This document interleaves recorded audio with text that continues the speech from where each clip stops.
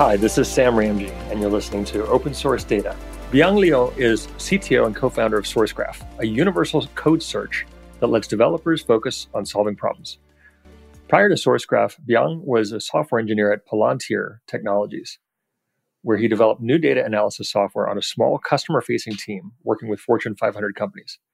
Beyang studied computer science at Stanford, where he published research in probabilistic graphical models, and computer vision at the Stanford AI Lab, where he thoroughly enjoyed his compilers course. So you and I have shared a bunch of elements of our journey in helping developers be more productive. That's also been really difficult to build companies in. There are a lot of reasons for that, but fundamentally, all of it relates to the lack of data about development and developer markets. And the data that we have is a side effect of using software tools and building a lot of code. And that has gotten us to a pretty magical place for you to build SourceGraph. In that context, I'm super curious, what does open source data mean to you? As a developer tools builder, I really come at this from the angle of viewing code as a form of data. We don't often think of it that way. We think of code as manipulating data, but code itself is a form of data. And it's a data set that, as a developer, you're exploring, you're trying to understand, make sense of on a day-to-day basis. In fact, for most software engineers, the bigger part of your job is not writing new code. It's actually making sense and understanding all the code that already exists, whether it's in your organization or out there in the world of open source. Trying to not reinvent the wheel, make use of a library that already exists. When it comes to open source data, a lot of the code in the world these days is already open source. And there's also tools that you can use to explore that data that are open source or open core, where you can introspect into how that tool works. And it's this widely available thing that anyone can adopt. That's awesome. The connectedness of all the code bases has really transformed how we can think about doing software, including how do we understand the dependencies. There's a global level security initiative underway now, which you're probably super familiar with, called the OpenSSF, which is about securing the software supply chain, which becomes another part of treating all of the data about all the nodes, about all the packages, about all the origin points, and somehow doing computations of that will fit in the CI/CD path to know, am I shipping software that's secure or not? So data seems like it is the key that can unlock a whole bunch more of the things that we care about in software day to day. What was your inspiration to create SourceGraph? I'm drawing on some history at Google where we had a mono repo. We built a lot of tools internally like Tricorder where you could look at the mono repo, you could understand what your different dependencies were, and then you could let everybody know how to be a good citizen if they're going to check in code that will change those dependencies. There were a lot of programs that would let you know a little bit about the software architecture. How do you ramp yourself up? For an independent company to go like, hey, I'm going to build an amazing developer tool. And more than just like doing an open source thing, I'm going to build a company around it. It takes chutzpah, right? It takes a lot of belief, a lot of intellect, and a hell of a lot of energy. I think there are many sources of inspiration for SourceGraph from my point of view. It's always hard to boil down a thing to one specific eureka moment. But just to touch on a couple points in inspiration, I would be remiss if I didn't mention Google Code Search. Sam, I know you were at Google for a bit and got to experience some of the amazing internal developer tools that Google has built. And at least when I was there, the centerpiece of that experience was this code search engine that indexed all the code inside Google and made it accessible to every developer, whether you were an intern or a very senior Jeff Dean level engineer. And at the time, I didn't realize it. It was really probably like years later. I think one of the catalyzing moments for me for SourceGraph was working as a developer at Palantir. That was my first job really out of school. And I got drop shipped into this large complex code base that had been through multiple owners. It was a bit messy. And I just remember at the end of that first month or so, taking a look back and asking myself, what have I actually accomplished here? I've been spending all my time just trying to make sense of what's going on in this code and figuring out why it's written the way it is. And it seems like more of my job is just exploring the code that exists and figuring out how the relatively small piece that I'm trying to add fits into that broader picture. And then I thought back to those experiences at Google where it was so much easier to go and figure out, well, what was out there. And so I wanted something like that. My co-founder, Quinn, who was working with me at Palantir, we both wanted that. He brought some experience from the open source side of things. He'd used tools like OpenGrok which is a open source code search engine that was developed out of, I think it was Sun Microsystems originally. And so we got to talking more about this itch that we wanted to scratch. And out of those discussions emerged the idea that became SourceGraph. That is pretty cool. It's really bold. I don't know if you're a science fiction fan, but there's a writer who's also a computer scientist in real life. He's an academic. His name is Werner Vinge. His wife is a fairly famous science fiction writer named Joan Vinge. So Werner wrote a really neat series of novels, but it started for me with Fire Upon the Deep. And these are about spaceships that travel according to most of our normal rules of space. He didn't create fast and light travel. So these spaceships will go for 10,000 years from point to point. And he kind of reasonably thought, well, they're going to use software systems to power the ships. But over time, like a society, if you can imagine a 10,000 year long society, yeah, maybe some people are frozen and they're going to get thawed out, but there's a bunch of people who have to respond to problems that weren't programmed in. So there's this kind of skeleton crew, and most of them are programmers. So they have these different titles, like who does the weapon system? Well, that's the programmer at arms. One of this guy's hero characters got his start as a programmer archaeologist. Because the old system, the life support systems were way down at the bottom. Think about how we look at mainframes, which frankly are only 40 or 50 years old, really, when we think about COBOL and the different ways that we program. 10,000 years, like you had better believe that they must have a source graph 10,000 years in the future if they want everybody to wake up from cold sleep, right? Yeah, that's incredible. You know, that term code archaeology, we actually hear it used by some of our customers in reference to some of the code bases they have to sift through. And again, this is far and away not as bad as sifting through 10,000 years of human history locked up in source code. But I think it speaks to the hairiness of this problem that even uncovering something that's 10, 20 years old, if you have a 40-year-old code base, people look at you like you're Indiana Jones or something. It's such a real challenge and also a limiting factor because a lot of our software infrastructure today still happens to be built on top of those code bases. A lot of the financial infrastructure, healthcare infrastructure that powers our world, guess what? If you want to make an improvement to that system, it's not as simple as just making the change. You got to go and understand the context that your improvement has to fit into. I've spent, my gosh, almost 25 years chasing my curiosity about distributed systems. And the one thing that I can say that I understand having come through that quarter century is the best line of code is the line of code you didn't write. So it's even more important to understand what you can call on than to go back in and change it. But you have to understand the call paths.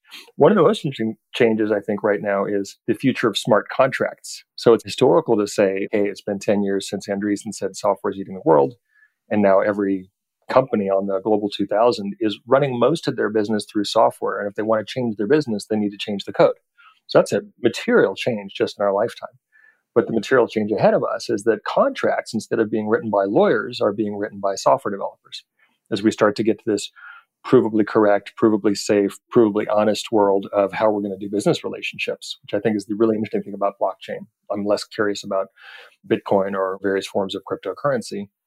Wow, the whole field of the future of contract law starts to open up into, hey, did you code this correctly? What can we use? And in fact, even the wallet attacks that we've seen in the Bitcoin era have been programmatic contracts that someone couldn't review, didn't have the competency to understand and accept it into their wallet. And then boom, funds were transferred. So the primacy of what you're doing, increasing code intelligence, seems like it's just beginning. It's the dawn of the source graph era. What do you see in terms of the future of the technology? What do you see in terms of the power of intelligence and visualization? Where do these things fit in your head as you build better capabilities for developers? I think we're still very much in the early days of software eating the world. You know, it's been 10 years since Mark Andreessen wrote that post, but it still feels like the very tip of the iceberg. The analog that a lot of people draw is to prose literacy. We once lived in a world where being able to read and write was limited to a very small elite portion of society. And that limited the extent to which human civilization could advance. Even today, we still speak of software as a distinct sector. We still have this special role called software engineer. That's a distinct role. And we don't yet natively think of everyone's job, everyone's lives as being affected by code and for them to have an active role to participate in the development and creation of that code. When I think about the future of source graph, is really the future of this global human knowledge base that we're constructing. Similar to the World Wide Web, the internet, where that was an amazing thing that came along. I think we're starting to see something like that emerge in the world of code. Like the open source ecosystem is this amazing, decentralized, distributed store of human knowledge that encapsulates all these algorithms and data structures and systems that are then pulled into all these systems that we rely on in our lives. And so far, no one has really tried to map that web of knowledge in the same way that Google has mapped the internet. And we kind of want to do that, shepherd that future into reality and make that knowledge base accessible to everyone. In the same way that if you want to surf the web these days, you don't have to acquire a 4-year degree and learn how to, surf the web. You just open up a web browser, open up Google, type in a query, and you're good to go. We want to make exploring code as easy as that experience. That is some intense insight, I think, that you're offering. The term literacy, and I've heard recently a term numeracy, becoming numerically competent so we can think about things at scale, are becoming part of our social fabric. You can't get a wet science degree in biology or environmental sciences without getting some data science in there. But even more so, the kids that we're raising now are participating in Roblox. The games themselves are teaching people to program at a much wider scale than we ever saw before. So looking forward 10 years, there are probably going to be way more people who can code. There may or may not be way more software engineers or code writers or program developers, but it becomes competency and a cultural understanding and maybe something more of a lifestyle. Yeah, it's going to be ubiquitous. And, when you think about it, in the early days of reading and writing, the things that were written down, they were these very formal, esoteric texts, high philosophy. And these days, it's like you have everything from that to novels and fiction and random web blogs on the internet, tweets. It's so ubiquitous now. And I feel like we will reach a point in the future where code is like that, when there is no longer this discrete boundary between someone who codes and someone who doesn't. There's all these integration points and extension points where you can affect the logic of the software systems that you use and rely on. To put another lens on it, if you think about understanding what's going on in code, code is not rocket science. Some of it is, but like most code is not rocket science. It's actually very easy to explain what's going on in a piece of code. You could explain it to a 5-year-old. But the difficult part for a lot of folks today, and even a lot of great developers, is setting up an environment where it's easy to explore and navigate code. Setting up a developer environment, that's a big pain. Getting it so that jump to definition and find references works. Most developers won't even do that unless it's a code base that they're working on day to day, because it's such a pain. You got to deal with the build system. You got to install various editor plugins. And wouldn't it be nice to live in a world where you didn't have to do all that? You could just open up your web browser, point at a repository, and get started on understanding what's going on in that code. Yeah, that'd be magical. My most recent experience on that was playing a video game called Valheim, which is written in Unity, which is, of course, .NET. And so one of the neat things about the Unity revolution is that more and more developers are basically shipping not just object files, but they're giving you the equivalent of a pdump, right? Their debug files. And so all these reverse compilers exist that put actually surprisingly readable code artifacts in there that you can start to see like, oh, so there's a big modding community. I don't write mods, but I use mods. And of course, the mods conflict. And so the ability to get into the reverse compiled main code structure of Valheim and understanding what's actually happening, I was able to put in a couple fixes, send them back to the mod authors, fix it on my environment. And it was an amazingly good feeling. I imagine that time is coming where it's not just me. I learned to program when I was 9, and that was 41 years ago. I feel very comfortable with all this stuff. But for everybody to feel comfortable, that would be an amazing movement for the world, because so many of the great jobs, right, the really high-paying jobs, the value jobs all require this. And so lowering the bar there is exciting. I'm really curious about how Source Graph works. I wonder if you can take us into the rabbit hole, because when we think about Google search, it uses under the covers a knowledge graph, and Google has to be very protective about making sure that the knowledge graph can't really be reverse engineered. And of course, it's not really one knowledge graph, just like human intelligence is not one intelligence. We produce consciousness over as many as a dozen participating smaller intelligences as our mind. And Google has, I think, as of last report, 7 internal knowledge graphs that participate to say, like, this is the domain I really know, and I don't have enough confidence. Let me kick this over to another one. The engineering magic, of course, is it all responds in milliseconds. What is your experience of digging into code and making that incredibly obvious and useful to everyone taking you through? Obviously, you love compilers. Like, get us into the rabbit hole a little ways.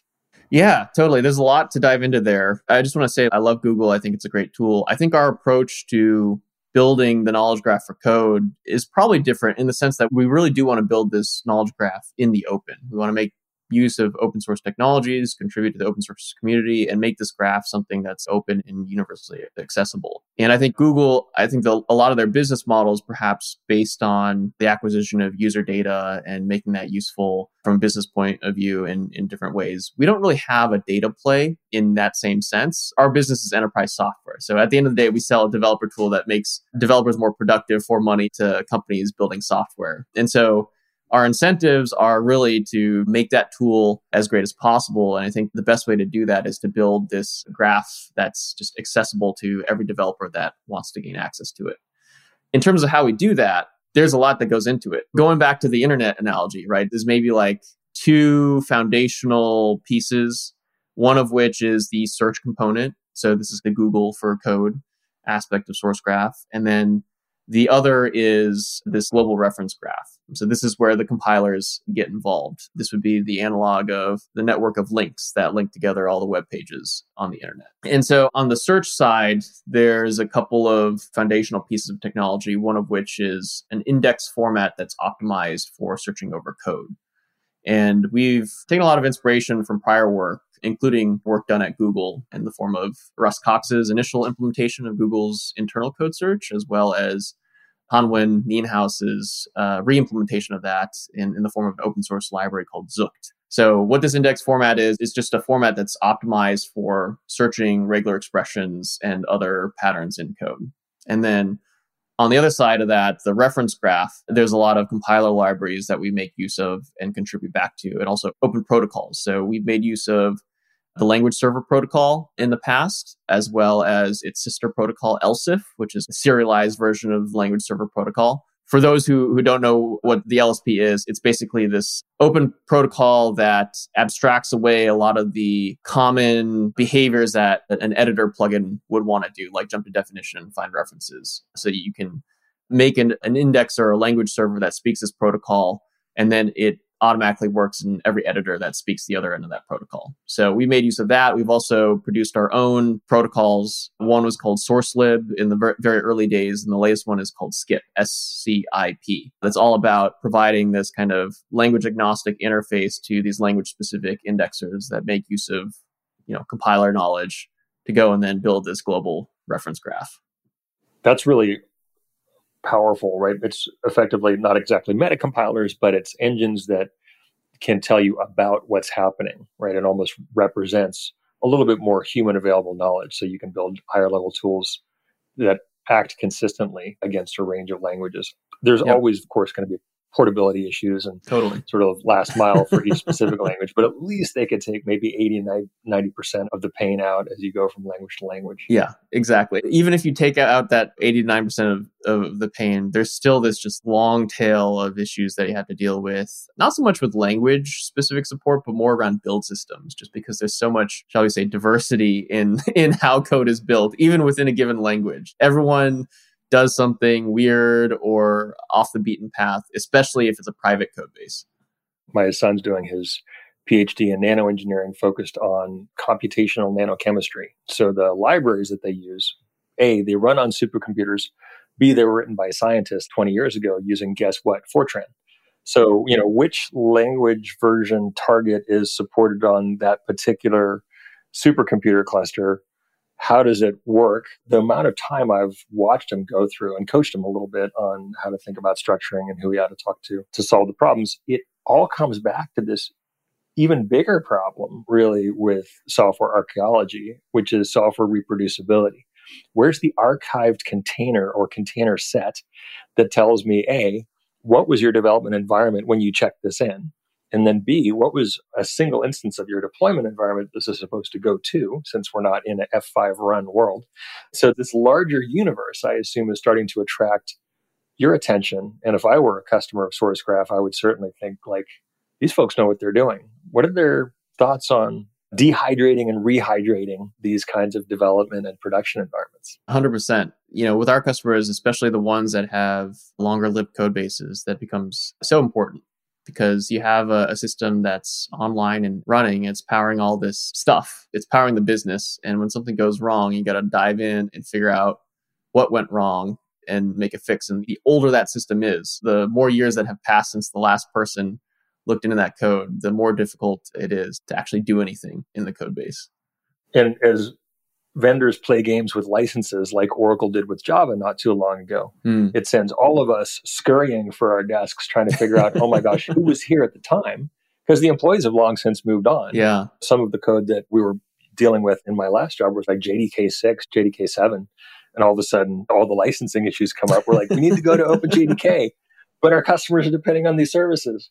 Who knows what? There must be many crisis moments, almost like Y2K, that you all get called into. I'm curious about what's the most surprising thing that someone has needed you to help them with at a project level since you started the company? I mean, things were surprising at the time, but now less surprising. When we first built SourceGraph, Quinn and I were largely focused on making developers' day-to-day life more productive and nicer quality of life. But along the way, a lot of these enterprise or company-driven use cases popped up, one of which is compliance. So license compliance, often it pops up in situations where one company is acquiring another and they need to do an audit of the source code and they want to search through and find all the different licenses that are in use and where they're in use. And there's software that does that kind of on an automatic basis, but where SourceGraph really shines is what if you go in and dig a little deeper into the source code, figure out, what depends on this and where it's actually used.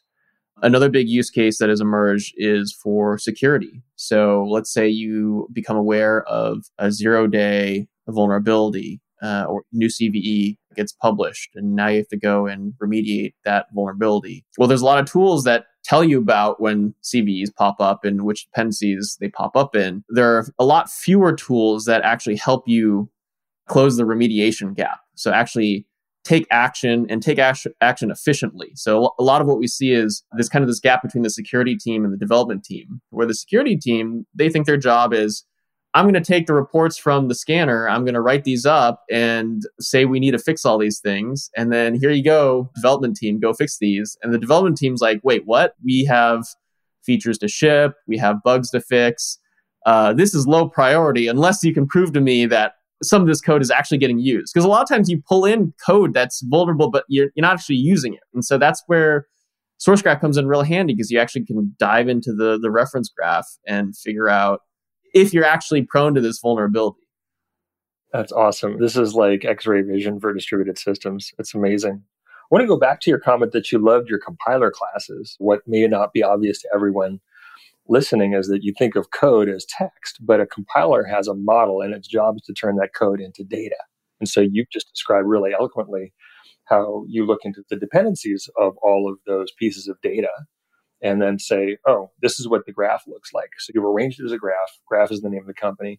And you're one of the leaders in a wave that is shifting from APIs that are fairly flat, REST-based APIs, right? The representational state transfer.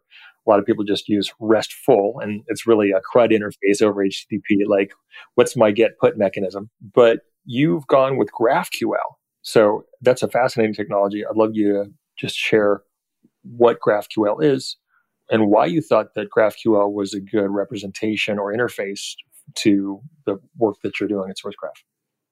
I would say the motivation for us to switch from mostly a RESTful API to mostly a GraphQL API was just motivated by practical considerations. REST is really good when you want to establish an external API and have a really well-defined and easy to understand API for external users. You're an API company and there's a couple of key pieces of functionality that you want to make accessible to people building on top of your API. But when you're building an application and you have a front end and back end, that front end is going to be querying for all sorts of information in different ways. And With REST, it becomes difficult to keep the number of API calls that have to be made to a small number. Because with REST, there's a repository endpoint, there is a commit endpoint, there is a author endpoint. And so if you want to pull together all the pieces of information to constitute one page where you might have a repository with multiple authors shown and other information, all of a sudden you're hitting a dozen or more endpoints.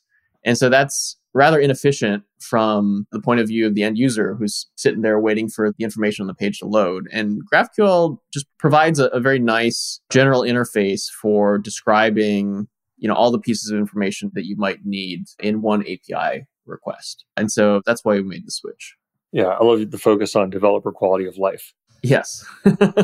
And I will say this, even though we made the switch with an eye towards our internal use case, we now expose that same API to our customers. And we do have customers that are building on top of the interface. And in some ways, I would say it's probably a little bit more difficult to get up and running because there isn't a nice list of RESTful endpoints that you need to hit, but it is a lot more flexible in terms of what you can request. And there's tooling that helps out with this too. So we ship the GraphQL playground embedded in our application so that users can just go in there and play around with that and have full autocomplete and experiment with API requests in the application itself.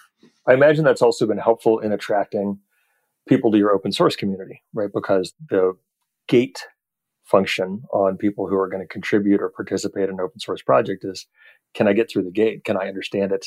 Will people bring me in? And most keenly, I think most of us who are developers are pretty introverted. And one of the things I think that's common about us sort of over-intellectualized introverts is we don't want to show that we can't figure it out. So the better that you can show us enough I can relate to that ourselves, right? We want to see something intelligent the first time, right? So the way that you've structured SourceGraph, the way that you've structured GraphQL probably all helps you. But I'd love for you to take us into your open source community. What does it look like? What do you hope to see there maybe over the next few years? Yeah, totally. So we have a pretty vibrant user community that's using SourceGraph. SourceGraph itself follows the open core model, so it's dual license. There is a core, which is probably the vast majority of functionality. So this includes the search index and global graph of code that I described earlier.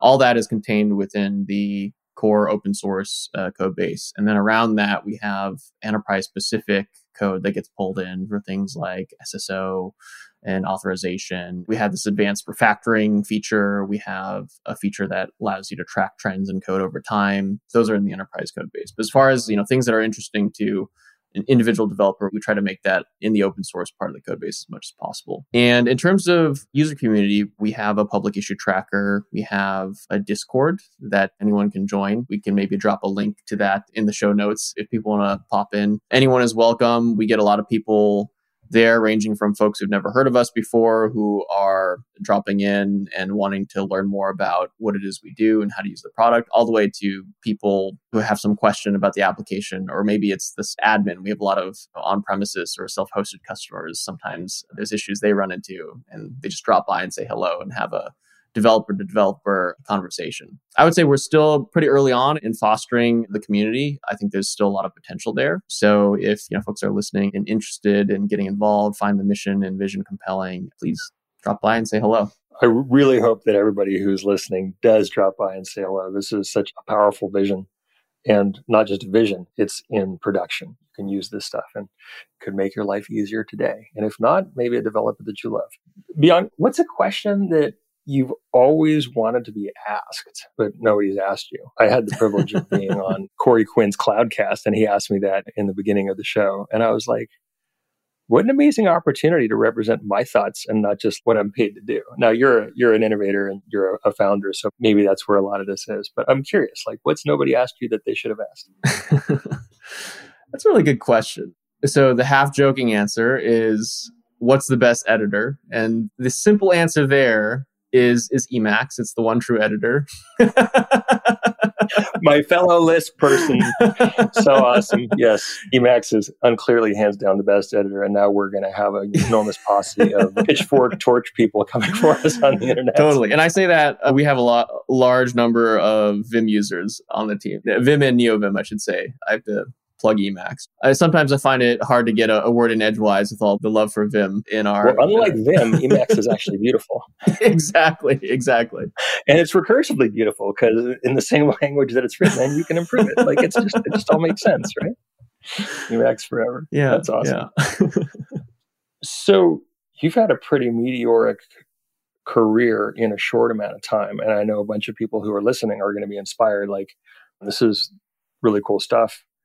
How can I use that as a role model? How can I pattern myself after that? Or what can I learn from that? What advice do you give to people who are excited about software, excited about coding, excited about infrastructure, and want to go build new companies and make an impact? I would say it's always difficult to give general advice, right? Because everyone's situation is a little bit different. I have a younger brother, and sometimes he comes to me for advice. I wouldn't use myself as a prime example here, but my philosophy is that a lot of success in life comes from centralizing a sense of agency within yourself, recognizing that there actually is a lot of stuff that you can do as an individual. We are all capable of so much. And in some sense, there's never been a better time to live if the sort of thing you want to do is create something new and share it with the world. The internet has enabled people with no real connection to institutions or elite centers of power to go and share their creations with the world and gain widespread recognition. And I think the best idea is start with one person noticing something. Maybe they're scratching an itch. Maybe they see potential for something really cool to be made. You go and make that. Then you share it with the people around you, see if that clicks, and then you go from there. So I would say we are living in the golden age of the individual, so to speak. Anyone who has an idea, especially in the world of software, can go and create the kernel of that idea, share it with others, get feedback, and try to build something of a movement around it. And I think that's just so wonderful. And I hope SourceGraph can play a small part in enabling, many more people to realize that is possible. That is so awesome. I'm really grateful for the philosophy and also grateful for the servant leadership of creating a tool that helps other people create their lives and their tools, what brings us to the game. So Beyang, thank you for your time and your thoughtfulness and your insight. I cannot wait to get the feedback on your ideas, and I hope tons of people will come and check out SourceGraph and join your movement. Awesome. Thanks so much for having me on the show, Sam. I'm backstage with our awesome executive producer, Audra Montenegro. Audra, what stood out for you from that conversation? I loved that Beyang told us that he was scratching an itch. So he told us about his aha moment when he was spending too much time exploring code instead of adding to it. And then that was his motivation to create SourceGraph. So SourceGraph's goal is to map code search like Google has mapped the internet. And so exploring code should be as easy as doing a Google search. And that's the way to make good use of developers' time, to better increase code intelligence, as you said, because the responsibility for developers is growing, right? Like you mentioned something about contracts in the Bitcoin world that developers are having to do. I mean, gosh, they better be intelligent with that code, right? And then lastly, too, Beyang said there's so much diversity nowadays in terms of how code is built. So it's pretty hard to learn things quickly because of that diversity. And you could really tell that Beyang's passion with making the quality of developer life better shines through to things like using GraphQL versus REST because of the flexibility it provides for developers. That's awesome. Thanks, Audra, and thanks for making the show what it is. Well, a big thank you to our audience for joining us today. If you like the show, please subscribe and give the podcast a 5-star rating on your favorite platform. We'd love to hear your thoughts on the show. Please drop me a tweet at Open Source Data Podcast. And a special thanks to the Caspian Studios team. Our producer, Alexa Minter. Remember, it's Minter, not Winter. For program management, Vidam Yuri and Kyle Ruska. For audio and visual engineering, Scott Goodrich and Evan Ha, as well as creative producer Landon Pontius. And of course, the DataStax team, including social leader Lauren Gohl and Katie Asher with the web design team. Thanks again for listening. We'll see you back here in 2 weeks.